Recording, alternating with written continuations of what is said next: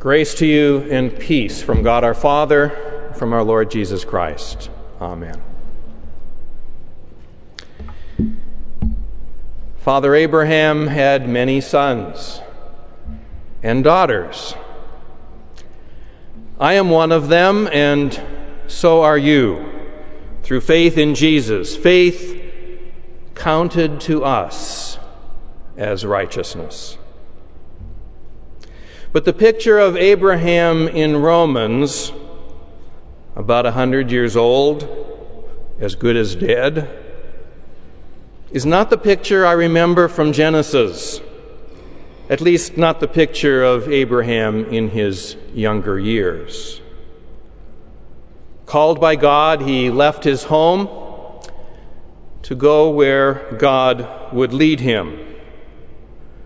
Promised a blessing, offspring, land, and a great nation.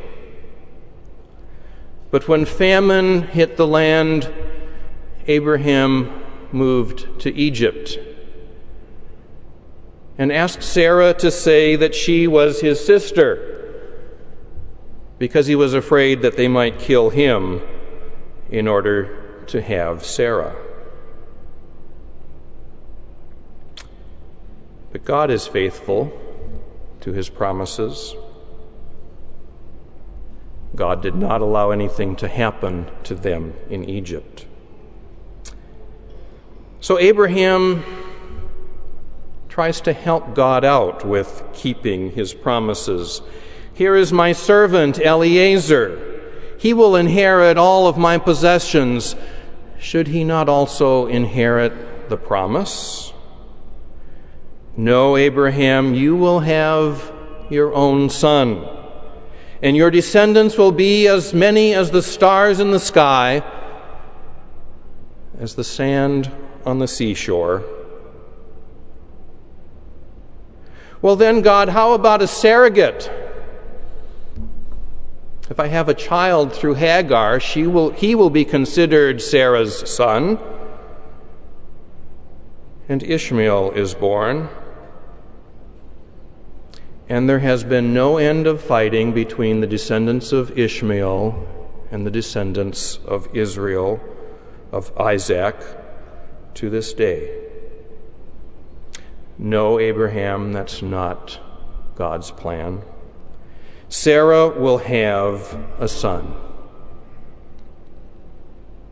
But now they're living in the southern region, in the Negev, and King Abimelech has his eye on Sarah. So, Sarah, say that you're my sister.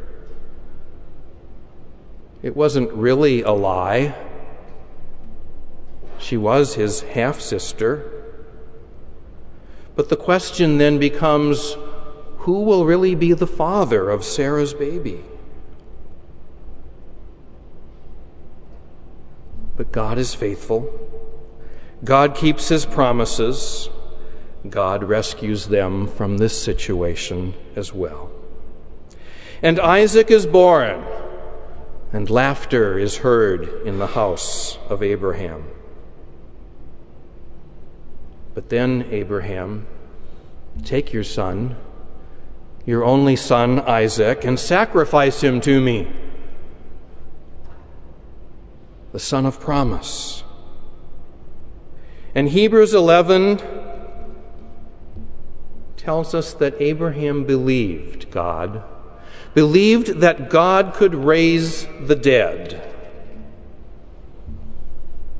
This finally is Abraham's faith. And it's our faith, too.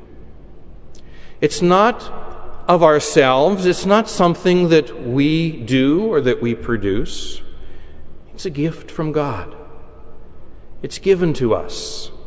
It's God's doing. It's his creating within us by water and the Word, by the work of the Holy Spirit.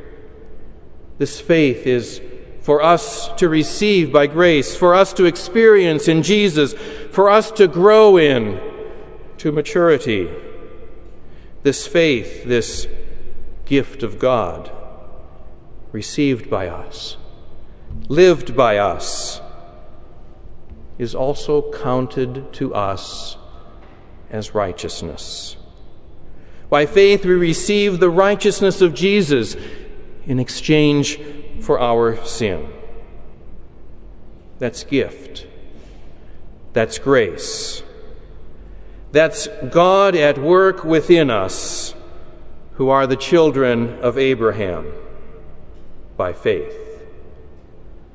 So let's all praise the Lord. Amen.